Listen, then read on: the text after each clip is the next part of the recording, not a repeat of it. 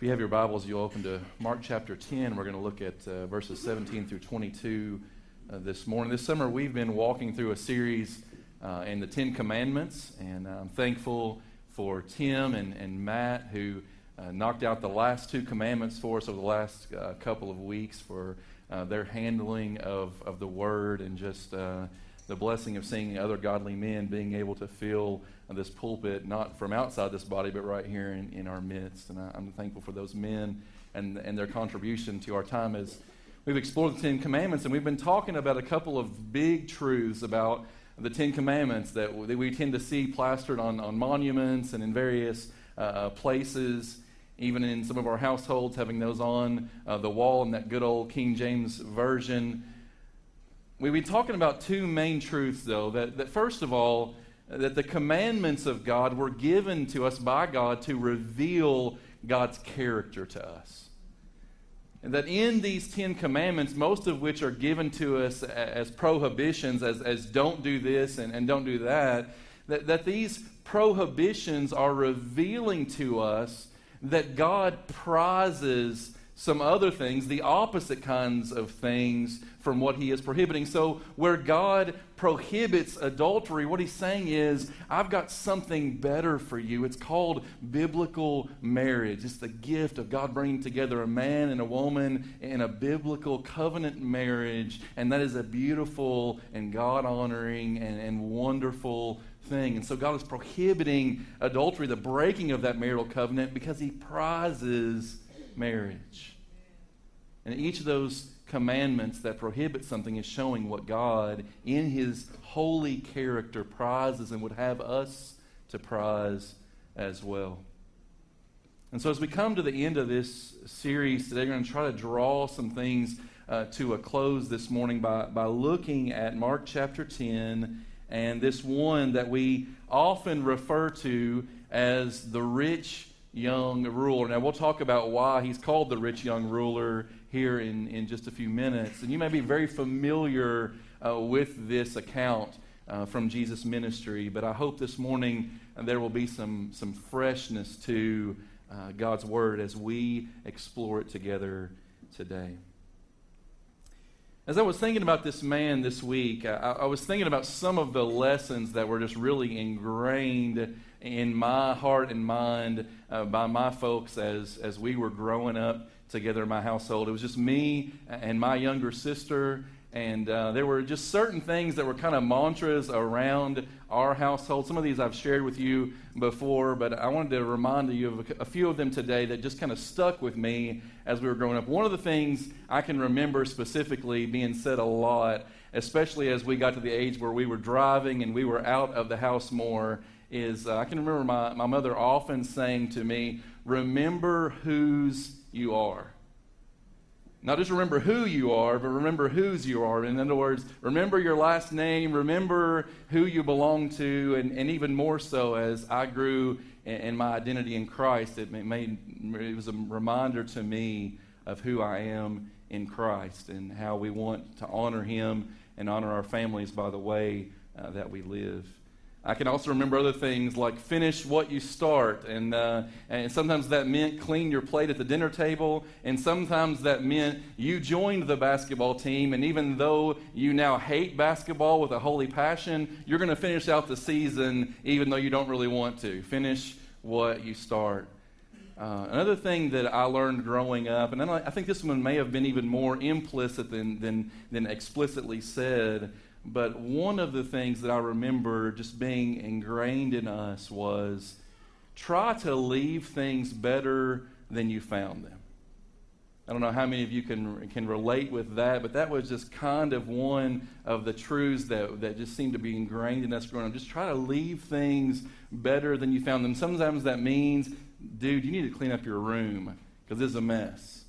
But whatever it meant, wherever you go in relationships, in your work, whatever you're doing, try to leave things better than you found them. I think that's a very biblical truth. I think we see Jesus operating in this way through the Gospels. I think this was one thing that Jesus, everywhere he was going, whatever he was doing, whether he was teaching and transforming the minds of people or healing and transforming the bodies of people, whatever Jesus was doing, wherever he went, he was constantly leaving things better than he found them, until we come to this man in Mark chapter 10. And so let's look together at these verses. Mark chapter 10, beginning in verse 17. If you're able to stand in honor of God's word, would you stand with me as we share these verses together today? Mark chapter 10, beginning in verse 17. And as he, Jesus, was setting out on his journey, a man ran up and he knelt before him and asked him, "Good teacher, what must I do to inherit eternal life?"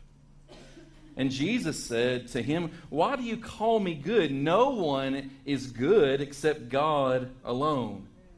You know the commandments. Do not murder, do not commit adultery, do not steal, do not bear false witness, do not defraud, honor your father and mother." And the man said to Jesus, "Teacher, all these have I kept from my youth." And Jesus, looking at him, loved him. And he said to him, "You lack one thing. Go, sell all that you have and give to the poor, and you will have treasure in heaven, and then come, follow me." And verse 22 says, "But disheartened by the saying, deeply saddened." The idea of the Greek word there for disheartened is grieved, and the picture is of a thunderstorm coming into the area. A deep gloom came over this man. Disheartened by the saying, grieved to his heart, he went away sorrowful, for he had great possessions. This is the word of the Lord. Let's be seated together this morning. Father, help us as we explore your word today. Remind us of your goodness. But also, Lord, remind us of your call upon our lives. The call to come and follow you is a call to take up the cross, to die to ourselves that we might live to Christ. And this we pray you would help us to understand, but even more so, Lord, help us to walk in it in Jesus' name. Amen. I would tend to agree with Pastor Warren Wiersbe, who said of this man, of all the people that ever came to the feet of Jesus, and throughout the Gospels you see many people coming and falling at Jesus' feet, pleading for a healing, pleading for some wisdom, pleading for answers and direction. Of all those who ever came to the feet of Jesus, this man is the only one who went away worse than he came. And so I've entitled today's message, "Leaving Worse Than You Came," and I hope this won't be the case for any of us today. So how then do we come to Jesus and leave better than we came?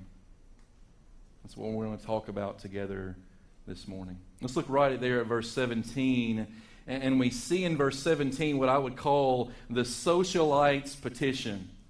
When I think about this rich young ruler, we see this man, and honestly, worldly speaking, from an earthly point of view, we see this man, and this guy had it all. I mean, you look at this man, and his description is found in Matthew and Mark and in what we call the Synoptic Gospels, which share these stories from various points of view. And there are some differences in the way that they describe this man. But when you put them all together, you come up with this man being a rich young ruler. In the book of Mark here, in verse 22, we find that this man was prosperous. He was rich. He had great possessions. And for the Jews there in the first century who believed in something not unlike what we see in what's known as the prosperity gospel today, the prosperity gospel teaches that if you love God and walk according to his commandments, that God will bless you with health and wealth and happiness in this life. that you'll have all your dreams fulfilled, because God is a dream fulfiller. And they write out everything in the Scriptures about any kinds of persecution or the fact that following Jesus is hard. They write out the places where Jesus said, in this life you're going to have trouble. Where he said, take up your cross and follow me. And that's not just a little cross emblem you wear on a necklace around your neck. No, this is the picture of coming and dying to yourself, and sometimes literally dying for the cause of Christ. This man was prosperous. He was one that everyone looked to and wished they could be him, for he had great possessions. He was also, as Matthew records in Matthew 19, this man was young. He was in his prime. He was in the prime of life. He was healthy. He was athletic. He was everything that anyone else would want to be. He was living in the prime of his life. And you think about the culture in which we live. What kind of life is it that is exalted? Well, it's the prosperous life, but it's also life in the prime. I mean, who makes the magazine covers? Who are the ones that are put forward as the images of what you should esteem to be? It's those who are well built and athletic and have what would be considered the perfect body. And we see these pictures all around us. Be like this and buy this product so you can be like this person. If you'll eat what so-and-so eats, then you'll be like them. And this is this picture of someone who is in their prime. And I think that this rich young ruler was one of those. Everyone's looking to him and saying, that's who I want to be. But he was also, as the Gospel of Luke records, he was one of the ruling class. He had prestige. He had power. He could do what he wanted. He was the one who, among others, called the shots. And in those days, there wasn't a separation between church and state. So not only was he a ruler among the religious elite, but he was also a ruler among the political elite. And he was one, again, that others looked to and said, that dude, he's got it all. If anybody is going to have favor with God, if anyone's going to get into heaven, it's going to be a guy like this. But you notice what he does. He comes and he falls at the feet of Jesus. He kneels before Jesus and he asks him, good teacher, what must I do to inherit eternal life? You see, he almost asked the right question. So close. He recognized that there was something about Jesus that drew him in.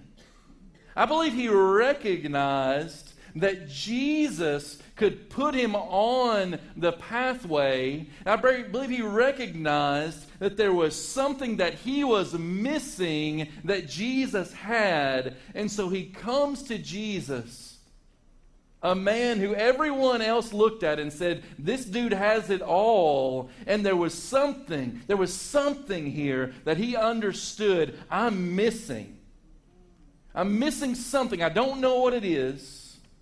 So he comes to Jesus and he says, what's the one thing, Jesus, if I could just do one thing to secure eternal life, to secure my place in the kingdom of heaven, what's the one thing, Jesus, that I still need to do, that I still need to add to my repertoire, if you will, in order to secure my place in heaven? He almost asked the right question. We'll come back to that in a moment. Ephesians chapter 2 reminds us of these things, that it is by grace that you have been saved through faith. It is not your own doing. It is the gift of God, not a result of works, so that none of us could boast. Because the reality is, like this rich young ruler, we will be tempted to boast in the works of our hands. to boast in the riches that we have gained, to boast in the quality of our lives, to boast in our power, our prestige, our position. And so what God did in all of His wisdom is to take all of those things off the table and say, no, salvation and the gift of eternal life is going to be just simply a gift of my grace. There is nothing that you can do. There's nothing that you can do to earn eternal life. It comes as the free gift of God through faith in Jesus Christ. But notice what Jesus does. He could have very easily just looked the man in the eye and said, dude, nothing. You can't do anything.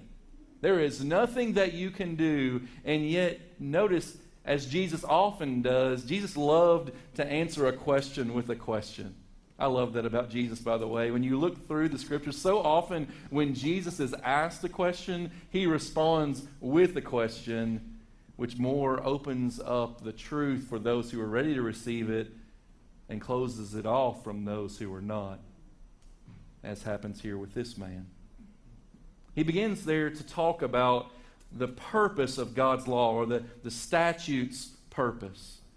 What is the purpose of God's law? Jesus points him to a portion of the Ten Commandments, that second half of the Ten Commandments. The first half of the Ten Commandments, as we learned, governs our vertical relationship with God primarily. It's have no other gods before me, and remember the Sabbath day as a day of worship and things of this sort. And then the second half of the Ten Commandments governs our horizontal relationships with one another, and that's where Jesus leads this man into that second half to talk about his horizontal relationships, things like not committing adultery, not lying, not stealing, those sorts of things, not taking another person's life.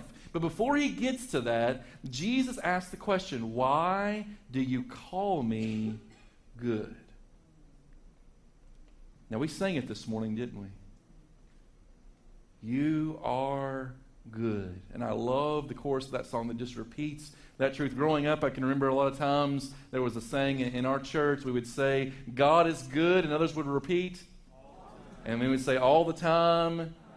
Okay, and this became kind of a little mantra that was kind of a 90s type thing growing up. That that was something that was prevalent in my church in the late 80s and early 90s. And so we say these things, and we know the goodness of God. It's proclaimed all throughout the Scriptures. All throughout the Scriptures, we see the goodness of God being elevated. And Jesus here says to this man, you just called me good. You called me good teacher. Why do you call me good? Only God is good. Now, is Jesus rejecting that title? No, he's not rejecting the title. He's simply questioning the man's motivation in extending that title to him. So why do we call him good? As I meditated upon these things this week, I began to think about there's really two primary reasons why we might call God good, or why we might refer to Christ as good, why we would sing to him, you are good. I think there are two primary reasons why we might do that, and one of these leads to faith and eternal life, and one of these leads in a very different direction. You see, I think that we might call him good either because it's flattery or because it's faith. Now think about the nature of flattery for a moment. Flattery is when I speak words of positive affirmation towards someone in order that I might gain something from them. Even if that which I seek to gain is simply their good favor. Now, I may be seeking something more. I may be seeking monetary gain. I may be seeking position. Flattery can lead toward all kinds of things of that nature.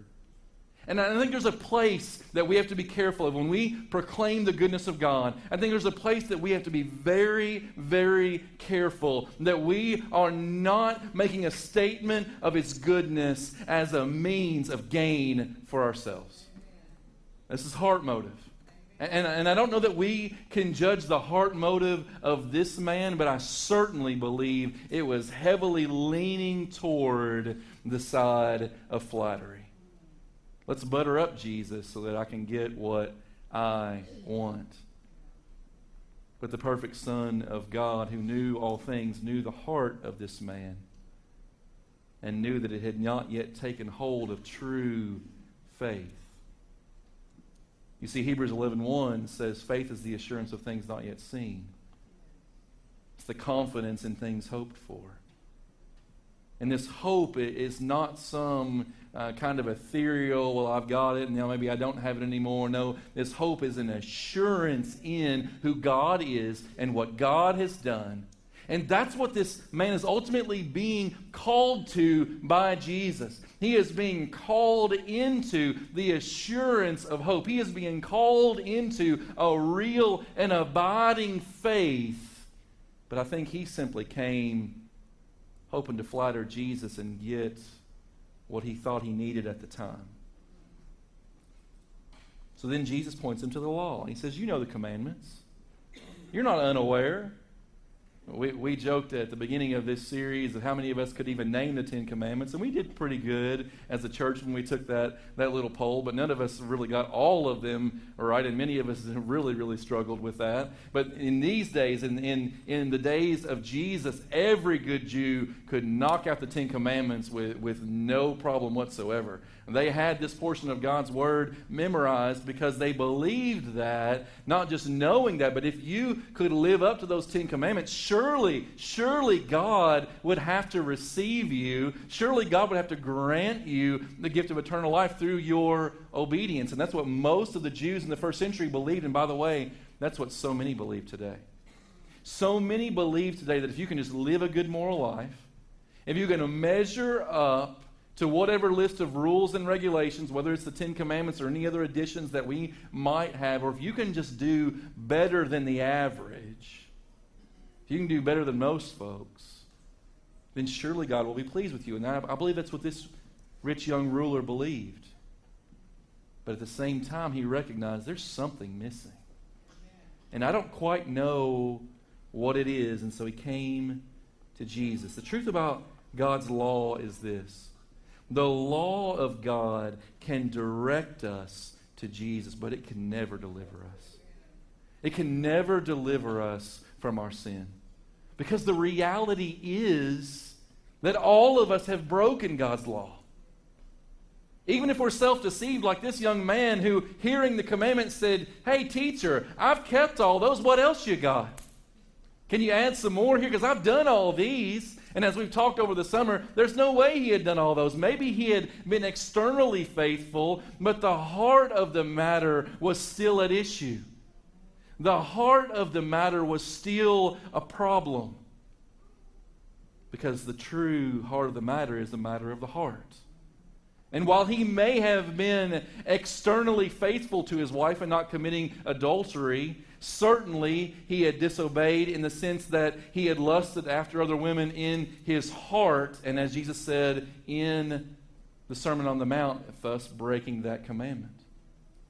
Perhaps he had never taken anyone else's life and had been externally faithful to the commandment not to murder, but certainly there had been a moment in his life when he had hated someone else in his heart. He had wished he could take their life, and in that moment he had broken that commandment, because to hate someone in your heart is equivalent to murder, according to Jesus in the Sermon on the Mount. So while he may have been externally faithful, internally he certainly had not been. And so the law directs us to Jesus, the fulfiller of the law. Both the giver and the fulfiller of the law. The law directs us to Christ and says, you're a sinner in need of a Savior, and here he is.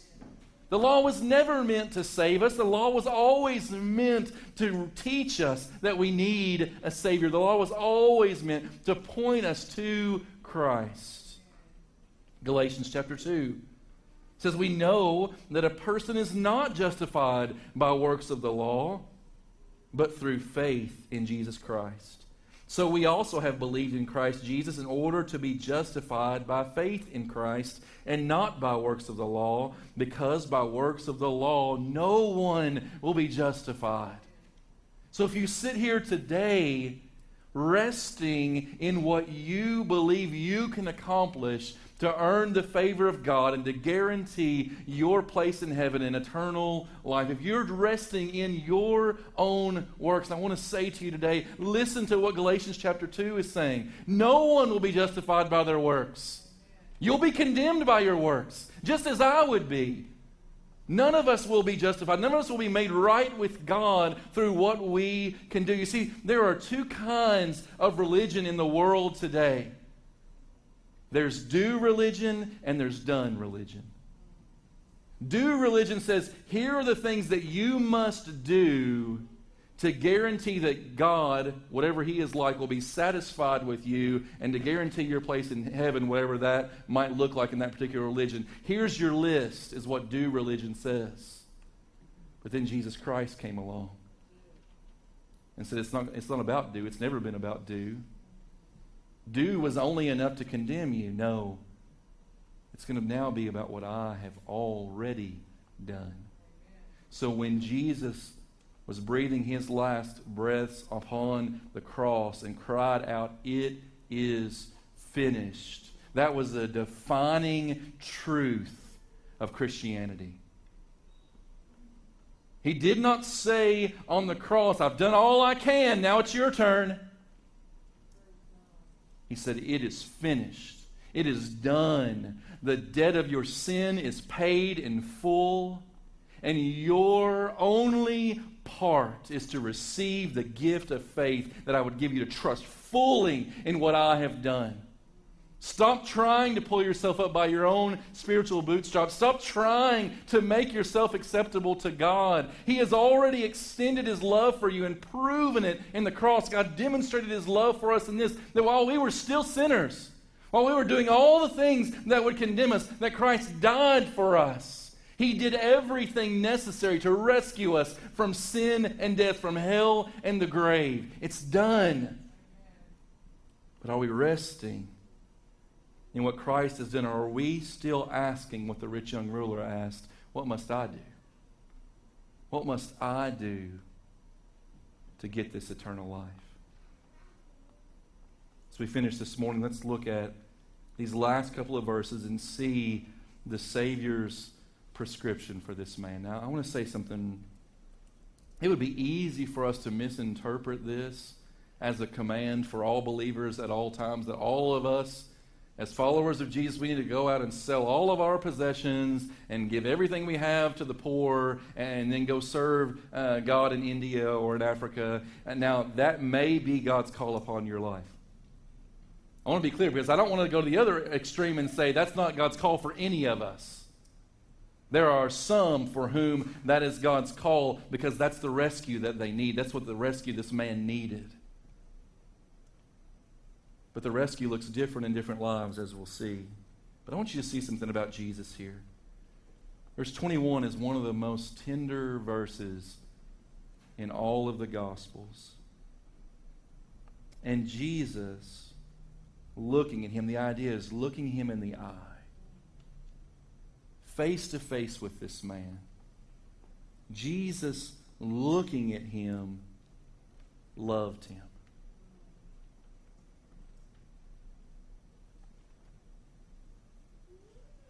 Now, how did Mark, who received most of his testimony of the Gospels through the Apostle Peter, how did he know that Jesus loved him in that moment? It was visible on his face.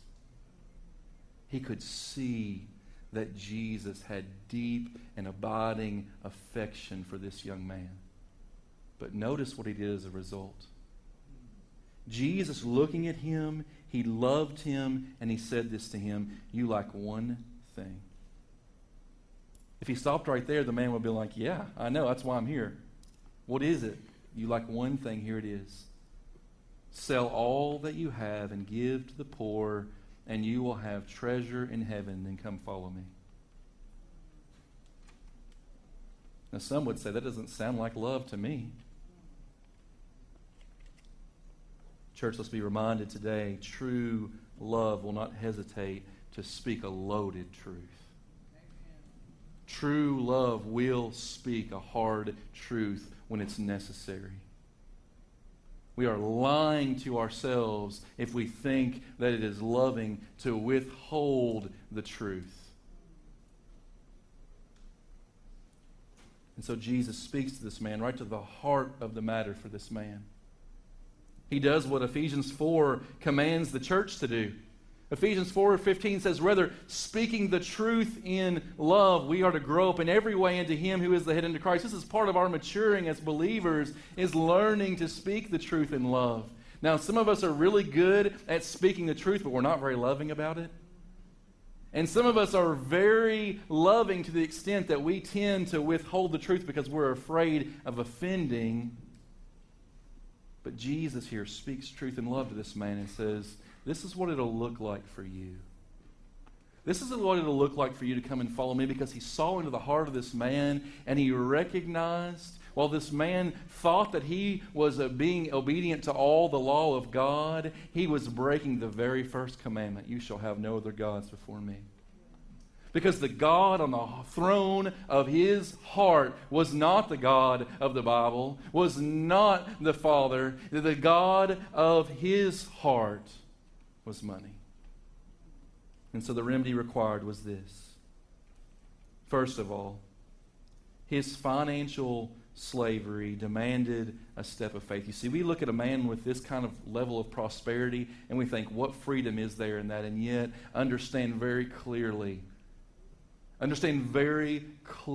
there is a deceitfulness to riches. And by the way, church, understand every one of us in this room,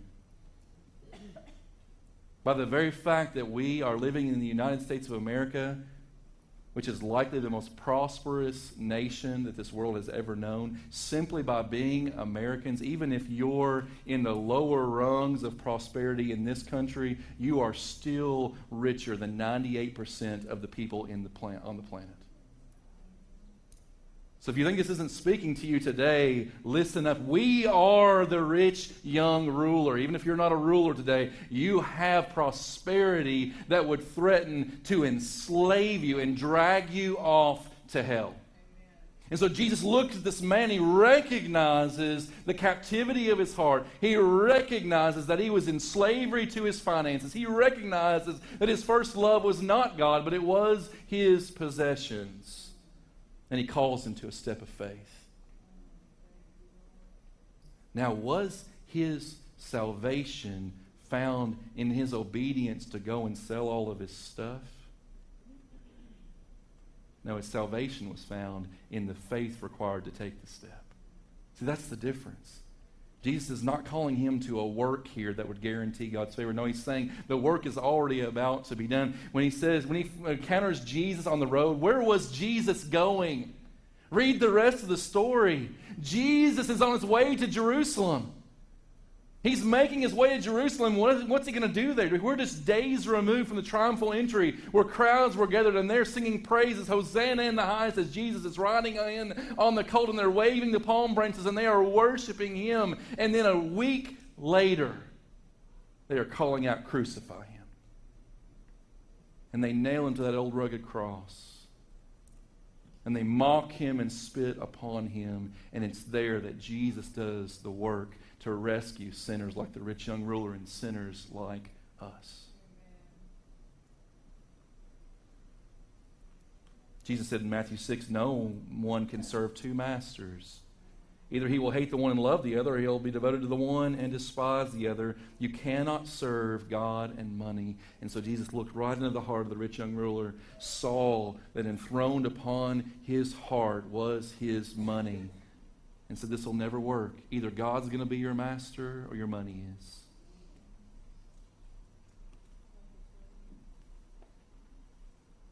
Money makes a great servant in the service of God, but it makes a horrible master. Secondly, we don't have time to dwell there any longer. His temporal treasures needed to be traded for heaven's hope. Jesus recognized you are resting in all that's happening in the here and now. You are resting in the fact that you are rich and that you are young and that you have power and you are ruling over others. You are resting in the here and now, and Jesus calls him to abandon all of it, That's what the call is. It's not just to abandon his riches. It's to abandon his position. It's to abandon his reputation. It's to abandon all of it and come and follow Jesus. We see that because right after this, the disciples say, Jesus, we left everything to follow you. And the implication is, yeah, we did. We've done what you asked this man to do. To trade in temporal treasures, the here and now for the eternity that will never end. Jesus said in Matthew 6, don't lay up for yourselves treasures on earth where moth and rust destroy, where thieves break in and steal, but lay up for yourselves treasures in heaven where neither moth nor rust destroys, where thieves cannot break in and steal. For where your treasure is, there your heart will be also. Again, he saw the heart of this man. While externally obedient to the law of God, his heart was captivated by sinful desires that would utterly destroy him. But Jesus shows him the path of life. And finally, the remedy required that his pride in leadership, it needed a pact of love. And the pact of love was bound up in this, come and follow me. That's the call of the disciple. The call of the disciple does not show up at church every Sunday. The call of the disciple is not put a few bucks in the offering plate.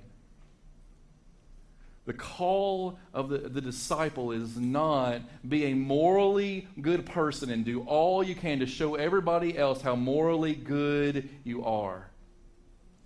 The call of the disciple is come and follow me.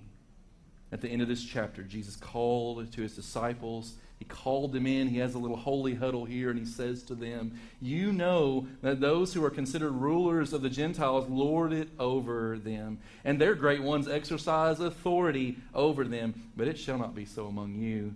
Here's how it's going to be in my kingdom, Jesus says. Whoever would be great must be your servant.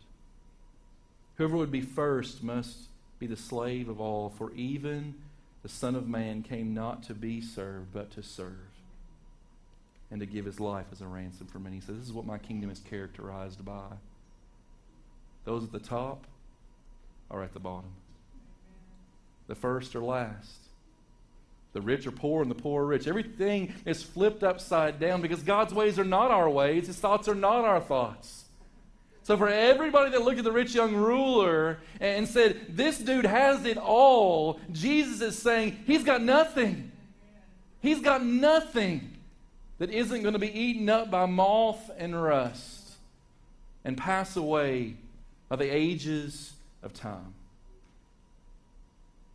It may seem as though Jesus put too much on this rich young ruler. Perhaps the call was too great. Perhaps it was too difficult.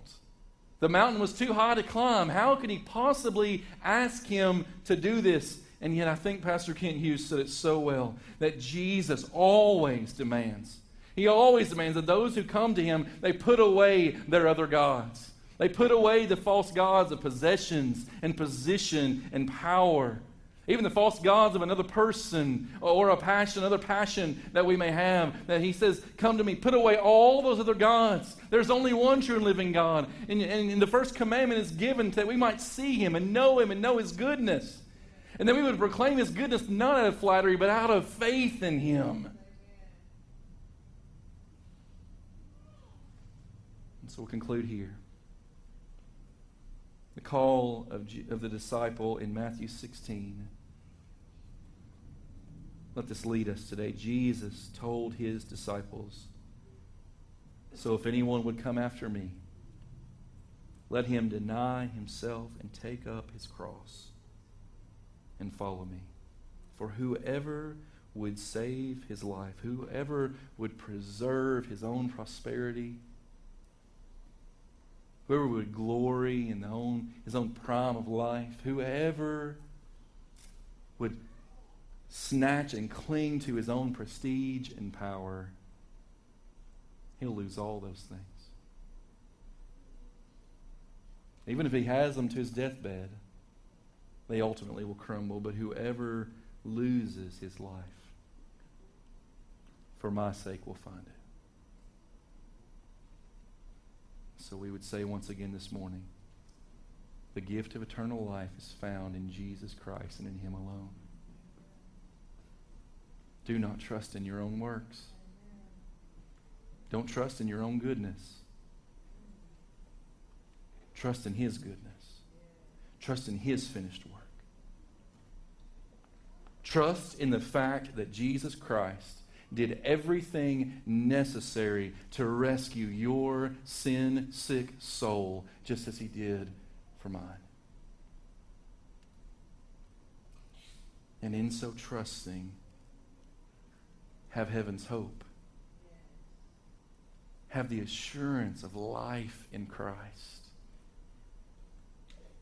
That as we sing, that the things of earth may grow strangely dim in the light of His glory and His grace.